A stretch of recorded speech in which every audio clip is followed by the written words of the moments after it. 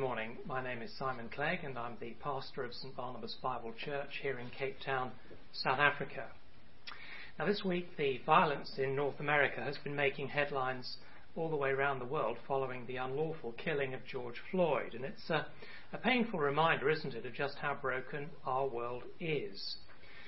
In all the media coverage, I was very struck by the courage of one African American man trying to calm a violent mob and telling them to find a better way. The video of his message has gone viral, and surely one of the reasons for that is that as people look at all the brokenness all around them, that they're looking for a better way. Well, the better way that they're seeking is the theme of our series in Mark's Gospel, which is an introduction to the Christian message. I do hope that our talk today will be an encouragement to you to find that better way. And if you come away from it with questions, won't you please visit our website, www.sbbc.org.za, and on the homepage you'll find a tab where you can leave your contact details, and we'll get back to you in the course of the week. But now, as we begin, can I invite you to open your Bible and turn to the Gospel of Mark, chapter 2, and I'll be reading from verse 18. Gospel of Mark, chapter 2, reading from verse 18. Now John's disciples and the Pharisees were fasting. Some people came and asked Jesus, "How is it that John's disciples and the disciples of the Pharisees are fasting, but yours are not?" Jesus answered, "How can the guests of the bridegroom fast while he's with them? They cannot, so long as they have him with them. But the time will come when the bridegroom will be taken from them, and on that day they will fast. No one sews a patch of unshrunk cloth onto an old garment. If he does, the new piece will pull away from the old, making the tear worse. And no one pours new wine into old wineskins. If he does, the wine will burst the skins, and both the wine and the wineskins will be ruined. No, he pours new wine into new wineskins." Well, just so far, let's pray and ask for the Lord's help as we study his word together. Heavenly Father, we do thank you that you speak to us through the words of Scripture. Thank you for the teaching of the Lord Jesus Christ. Thank you for the way that he reveals to us your mind and your heart. And so we pray now for minds that are active to receive that truth, for hearts that are open to understand it, and for wills that put it into practice. For the glory of your name we ask it. Amen. Now, in our series, Mark has shown us that when Jesus came into the world, he did many very wonderful things, healing people, helping people. But at the same time, there was a dark cloud of opposition growing against him. So just when Jesus is giving many tremendous things, he's also facing tremendous hostility. So 2 weeks ago, we read about the man on the mat being lowered through the roof. And you remember Jesus looks at him and says, "You're forgiven." And some of the people sitting there say, "How dare he say this?" There's kind of an anger. There's a hostile reaction. Well, cast your mind back to last week when Jesus calls Levi. He goes back to Levi's house for a meal with lots of tax collectors. And the critics say, well, why on earth is he eating with such dreadful people? And in our passage today, Jesus fails to observe a religious ritual. It's an arbitrary, man-made ritual. And the critics watching him are saying, in effect, how can he possibly be a good man? So when we meet Jesus Christ in the pages of the New Testament, we see two things that seem to be contradictory. On the one hand, we see the freest man the world has ever known. He doesn't have any unbelief, he doesn't have any doubts, he doesn't have any anxieties, he doesn't have any fears. Therefore, there's a lot we can learn from him. But at the same time, we also see in Jesus someone who is a serious threat. especially to those people who build their lives on religion. Because if you build your life on religion and keeping a set of religious rules, Jesus will expose that as a faulty foundation for your life. And whenever Jesus exposes a faulty foundation, people get angry, people get upset. And of course that's still the case today. Let me give you an example from my own experience.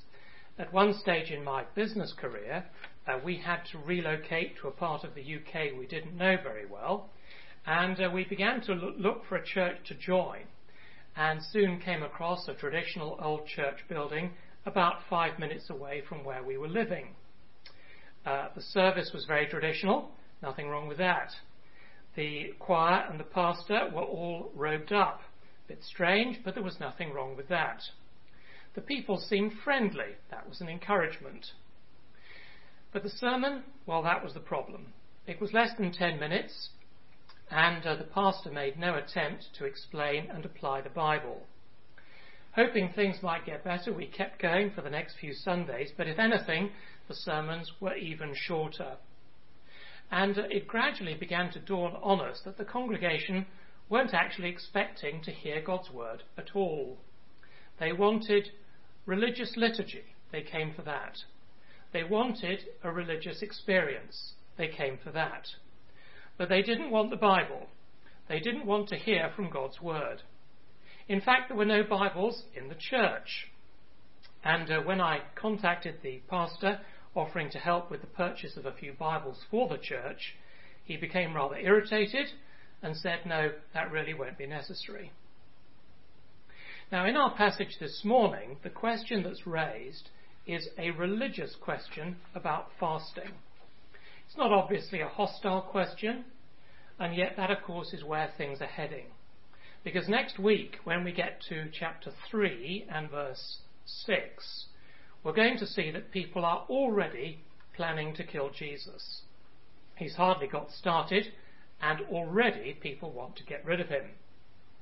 So if you perhaps think that Jesus died suddenly and perhaps randomly, rather weirdly, at the end of his life, as if the crowd suddenly and unpredictably turned upon him, you need to know that the hostility against Jesus was building right from the start. So I want us to think about the message of our 5 verses this morning under 3 headings. First of all, the joy of knowing Jesus Christ. Secondly, the futility of rules-based religion. And third, the test that shows where we stand. The joy, the futility, the test. So firstly, the joy of knowing Christ. Please look with me at chapter 2, verse 18, where we read, don't we, that John the Baptist's disciples and the Pharisees were fasting, and some people came and asked Jesus about this, because while the disciples of John and the Pharisees were fasting, the disciples of Jesus were not. Now, the Old Testament law said that you were to fast once a year, and you can read about that in Leviticus 16, which describes the worship that God was expecting on the Day of Atonement. But over the years, the Pharisees had taken the requirement in Leviticus 16 and intensified it, so that instead of fasting one day a year, they said that people should fast twice a week, Mondays and Thursdays. In addition, people would fast occasionally on a voluntary basis under special circumstances, such as perhaps the death of a loved one, or perhaps some national tragedy. And here it is possible that the disciples of John the Baptist were fasting because John had been put in prison. And it's possible that the Pharisees were fasting in order to speed up the coming of the Messiah to deliver Israel from the Romans. Now, that would, of course, be rather ironic, because the Messiah is standing right in front of them in the person of Jesus. But at this point in Mark's book, very few people know who Jesus really is. And so the question comes to Jesus in verse 18, why don't your disciples fast as well? And Jesus replies, how can you expect the friends of the bridegroom to be acting as if it's a funeral? Now, it's a very clever answer. Nobody could possibly get upset with Jesus for saying this. Because on one level, all Jesus seems to be saying is, look, if I'm with my friends, why can't we have a good time? But for those people who know their Old Testament, this is a loaded, loaded comment. Isaiah 54 verse 5 says, your Maker is your husband, the Lord Almighty is his name. Isaiah 62 verse 5 says, as a bridegroom rejoices over his bride, so will your God rejoice over you. Now, there are just two examples of an important theme running all the way through the Old Testament. That God is the bridegroom of his people. And in our passage, Jesus says, I'm the bridegroom. In other words, I am your God. Now, when you remember that Mark chapters 1 to 8 are answering the question, who is Jesus? Who is this person? You can see that this is a very clear answer to that question. For those with ears to hear, Jesus is saying, I am God, I am the bridegroom. And the big surprise here is that whilst Israel had been waiting for the Messiah, they never thought for one moment that the Messiah would be God, that the one who would come to save Israel would be God himself. The Old Testament never makes that explicit connection. But that's precisely what Jesus says here. So the liberal scholars and pastors who for years have been saying, look, Jesus is just a man, get over it, he's merely human, well, they've obviously not grappled with the evidence. Because Jesus speaks about himself again and again and again as the God of the Old Testament. He says, I am the light of the world, I am the good shepherd, I am the bridegroom. See, when Jesus is telling people who he is, he often uses the same language that the Old Testament uses to describe God himself. The other thing that strikes me about this is that the answer Jesus gives is so quick. I wonder if you noticed that. I think one of the things that's so deeply impressive about Jesus is his ability to respond to any attack with an answer that is infinitely better than anything his enemies could come up with. It would take me days to think of an answer even half as brilliant as the answers that Jesus gives to his enemies. If you can do this, I think it's a very useful skill. Last year our friend Vijay Menon came to visit us, and Vijay has two sons, both of whom are involved in ministry. And on one occasion, a member of the church council challenged one of Vijay's sons to make his sermons shorter. I can't remember the precise details, but the general idea was 15 minutes is more than enough. And without even pausing for breath, Vijay's son said this, thank you for your feedback, but whilst I am your servant, you are not my master. What a brilliant, brilliant answer that is. It shows humility, I am your servant. But it also shows a line that needs to be drawn. You are not my master. And it was so quick. Now look at what Jesus says here as he's put on the spot with a difficult question. Why don't you fast? And quick as a flash, he says, I am the bridegroom. His answer is attractive, it's unanswerable, and it's full of challenge, because Jesus takes an Old Testament picture of God and he says, this is me. And then he says in verse 20, of course, when the bridegroom is taken away, my disciples will fast. Now that, of course, is a very clear prediction of his arrest and crucifixion. If you think about what he says, it's very strange. What a weird thing to take a bridegroom away. Who on earth would do that? But of course, this is going to happen. And Jesus is telling the people who are already in opposition against him that they're actually going to the extent, they're going to go to the extent of removing him from the face of the earth. And I think it reminds us that one of the things we need to know about Christ is that people either receive him, so think of Levi and his friends who said, come to our place, come into our lives, we want to follow you, or they reject him, as Jesus predicts that they will do in verse 20. Now, I think it's very interesting in our world today that people have no legitimate criticism about Jesus. They have nothing bad to say about him. But even though they recognize his perfection, our world has no place for Jesus. It's actually one of the great incriminating realities of our culture that people who have nothing but praise for Jesus want nothing whatever to do with him. It's odd, but it's true. Now, of course, we know the opposition to Jesus is heating up. We all know that. But the opposition lacks any rational basis for its hostility. So think about this. As the COVID-19 crisis and disease sweeps through our communities, there are going to be lots of funerals in South Africa. And funerals are always sad. But you see, a funeral is also an opportunity for the people left behind to consider whether there is any answer in Christ to the sadness that they're dealing with. They've lost someone they love. It's final and it's sad. But it's also an opportunity to consider if when Jesus says, I hold the keys of life and death, that he means it and that he can do something about it.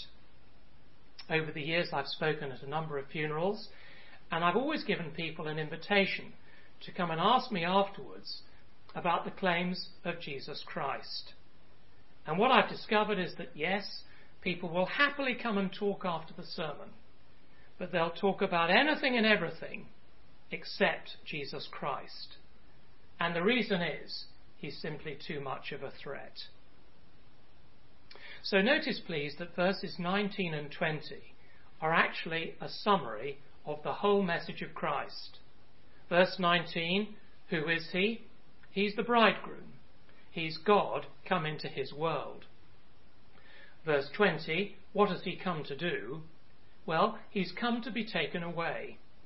And by being taken away, he will pay for our sins on the cross in order to save his people, giving them new life now, a life full of meaning and purpose, and a wonderful hope for the future. Now that is the joy and the freedom of knowing Christ. But secondly, I want us to consider the futility of rules-based religion. Because Jesus goes on here to tell two little parables. They're the first parables in Mark's book. Effectively, Jesus says, don't put new cloth on old cloth. Don't put new wine into old wineskins. Notice firstly that Jesus is familiar with ordinary everyday life. He can discuss sowing, storing wine, building a building, farming a field, accounting, warfare, fishing. You name it, Jesus can talk about it. He understands the world. He's utterly familiar with the details of your day-to-day. Nothing is going to take Jesus by surprise. Notice also how accessible these parables are. These are not upper-class parables. These are not stories for the elite. Jesus doesn't tell stories about fashion walkways or restaurants or smart holidays. No, Jesus talks about the essential stuff in normal, everyday life. So if you lived in Jesus' day, you might have 2 shirts if you were lucky. So sewing was a big part of life. And if you lived in Jesus' day, you needed cheap wine because the water supply was dodgy. So Jesus is talking here to the normal people of the world about normal everyday things. And they seem to be terribly simple parables.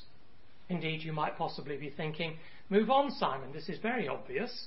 Jesus is bringing something new and we mustn't try and box it in. And that, of course, would be an entirely legitimate application of the parables. But at the risk of confusing you, and in the hope of stimulating you, I want to ask whether there aren't in fact two sides to these stories. Are these parables a two-edged sword? So stay with me here, because I want to suggest to you that Jesus is also saying that some new things are bad.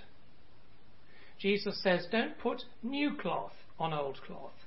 Don't put new wine into old wineskins. Some new is bad.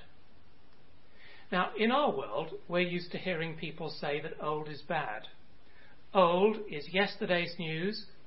Old is finished. New is wonderful.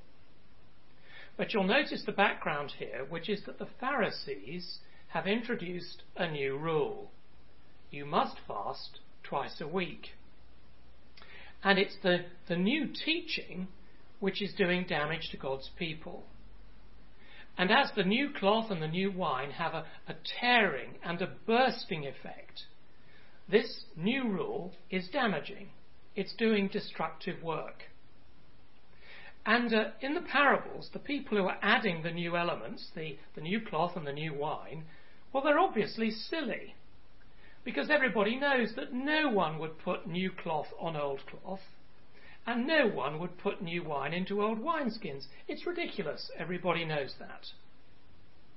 So I wonder if what we're meant to see in these stories is that Jesus stands for an old message. An old message of grace, of life, of covenant, of bridegroom, of bride.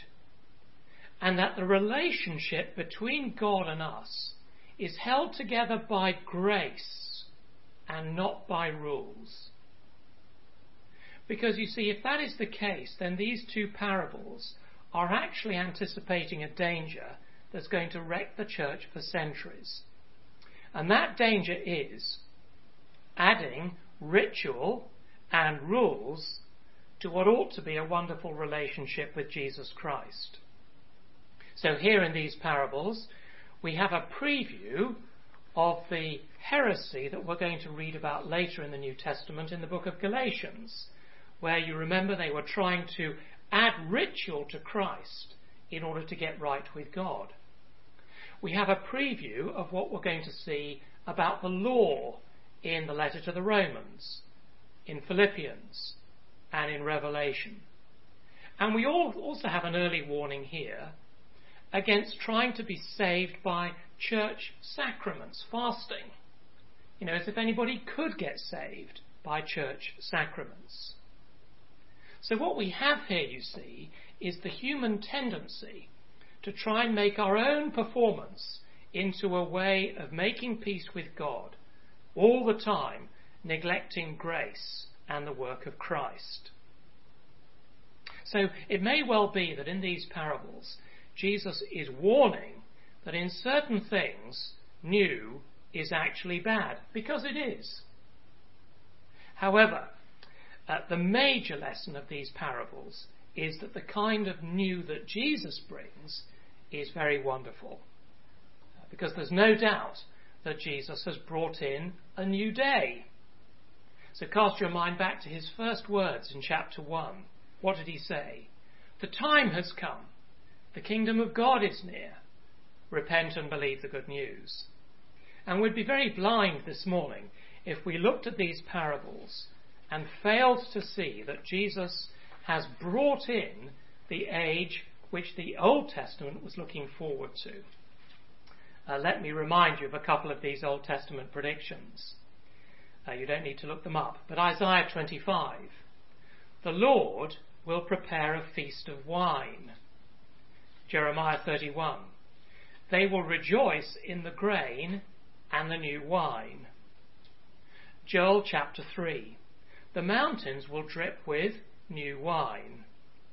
Amos chapter 9, the new wine will drip from the mountains. So you see here the Old Testament is pointing forward to a day when the Messiah will come, the kingdom will come. And here is Jesus the bridegroom, the one who's feasting, and he's talking about new wine. Because you see, he's brought that day to earth so that you and I can enter the kingdom by putting our faith in the King. And sometime in the future, he's going to bring the last day when all of his people will be able to enter into and enjoy his presence forever. So the major point in these parables is that Jesus' new day is a very good day indeed. The Pharisees might attack him and not like it. They might want to control him, but they can't, because his ministry is going to burst out. Now, of course, that's what happened, isn't it, when Jesus called Levi? And Levi said, look, I'm finished with work, Christ must come first. It's what happened when Jesus spoke to the woman at the well and said, I'm going to give you living water. And from that moment, her life changed completely. And it's what happened on the day of Pentecost, when the disciples were filled with the Holy Spirit. And Peter stood up and said to the crowd, we're not drunk. This is what God promised in the Old Testament. So, friends, now listen to this. The message of these two parables, the cloth and the wine, is quite simply that joyful fellowship with God, which is good, and hard rules, which are not, do not mix. To bring law into that relationship will wreck it. And to reject Jesus in favour of religion will lead to a split that cannot be repaired. Now, Dorothy Sayers was a friend of C.S. Lewis and Tolkien. She was a great writer and thinker. And I found what she said about this to be really helpful. She said, and I quote, "The people who hanged Christ never accused him of being a bore. On the contrary, they thought him too dynamic to be safe. It has been left for later generations to muffle up that shattering personality and surround him with an atmosphere of tedium. We have very efficiently pared the claws of the Lion of Judah, certified him meek and mild, and recommended him as a fitting household pet for pale curates and pious old ladies. He was emphatically not a dull man in his human lifetime, and there can be nothing dull about God. But he had a daily beauty in his life that made us ugly, and officialdom felt that the established order of things would be much more secure without him. So they did away with God in the name of peace and quietness." End quote. Now that's absolutely right, isn't it? And of course it is still happening today. People are still doing that to Jesus. Which brings us to our third heading this morning, the test that shows where we stand. Because I want to finish this morning by asking, what would the new wine look like if it was running through you? If you belong to Christ and you're part of the bride, married to the bridegroom, and his new life is working away through you, what will that new wine look like? And you might just like to check yourself as I mention a few things that are going to characterize the person who's been transformed. First, Jesus Christ will be of greatest importance to you. He's your Saviour. He's your Lord. You will have a deep desire for growing fellowship with him. Second, there's a new freedom in your life which Christ has brought you, because he's freed you from condemnation and he's freed you for very privileged service. So there is a sense in which you're already feasting with him. You're not fasting, you're feasting. And one day you're going to feast forever at his table. Third, his fellowship will shed a very special light on even the darkest of paths. You see, friends, the new life, the new wine, does not free you from trouble. You're going to get opposition for being a keen Christian. You will pay a price for that. And you're going to have the normal struggles of life in a broken world. Disappointments, disease, losses, griefs, anxieties. But however tough it gets, you will know deep down inside that you are never alone. Earlier this year as a church, we learned Matthew chapter 6 verse 33, where Jesus says, "Seek first the kingdom of God." You might also like to learn Psalm 63 verse 3, which says, "His love is better than life." And believers with the new wine understand that. Fourth, there is a gladness which radiates out from a Christian into all parts of life. You're glad to hear that others believe. You're glad to hear that others are growing. You're glad to help them grow when you have an opportunity to do so. And if you've been tight-fisted, you become generous. If you've been spending most of your money on yourself and just a few coins on gospel work, that begins to change. Because you see, the new wine thinks again and again about all of the wonderful spiritual blessings we've received, and it longs to spread those blessings around. Last Sunday morning I mentioned Richard Begonnen, who came here a couple of years ago.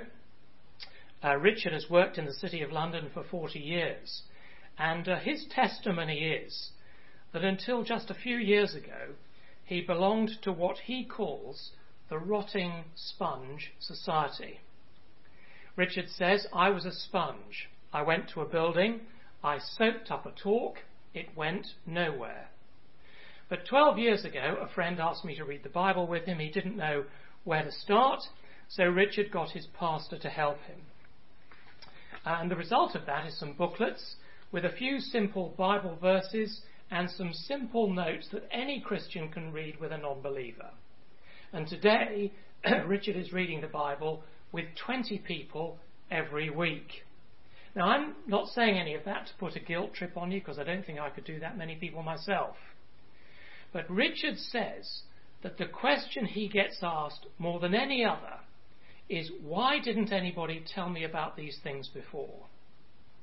Now, that I think is a big clue, that the interest and the spiritual hunger around us is much greater than you and I might think. And the new wine of Christ looks for ways to get out. Fifth, the new wine keeps avoiding two traps. The trap of rules and regulations which have a tendency to strangle us, and the trap of recklessness where we bring idols into our life that poison our fellowship with Christ. And Christians learn to avoid these two traps. And instead, the new wine looks back to Calvary, where Christ shed his blood, and the new wine looks forward to heaven, where there is a wonderful table prepared for Christ's people. As Psalm 23 puts it, our cup will be full, our head anointed, and we will dwell in the house of the Lord forever. Well, that's more than enough to think about this week, so let's pray.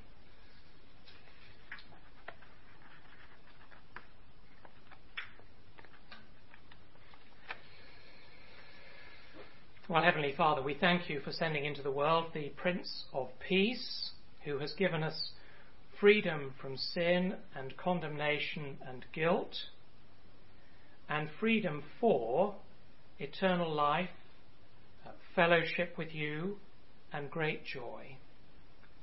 And we pray this morning that you would give grace to each one of us to appreciate and to benefit from the work of Christ, and to help us to live in the freedom and the joy that Jesus brings. For it is in his name that we ask it. Amen.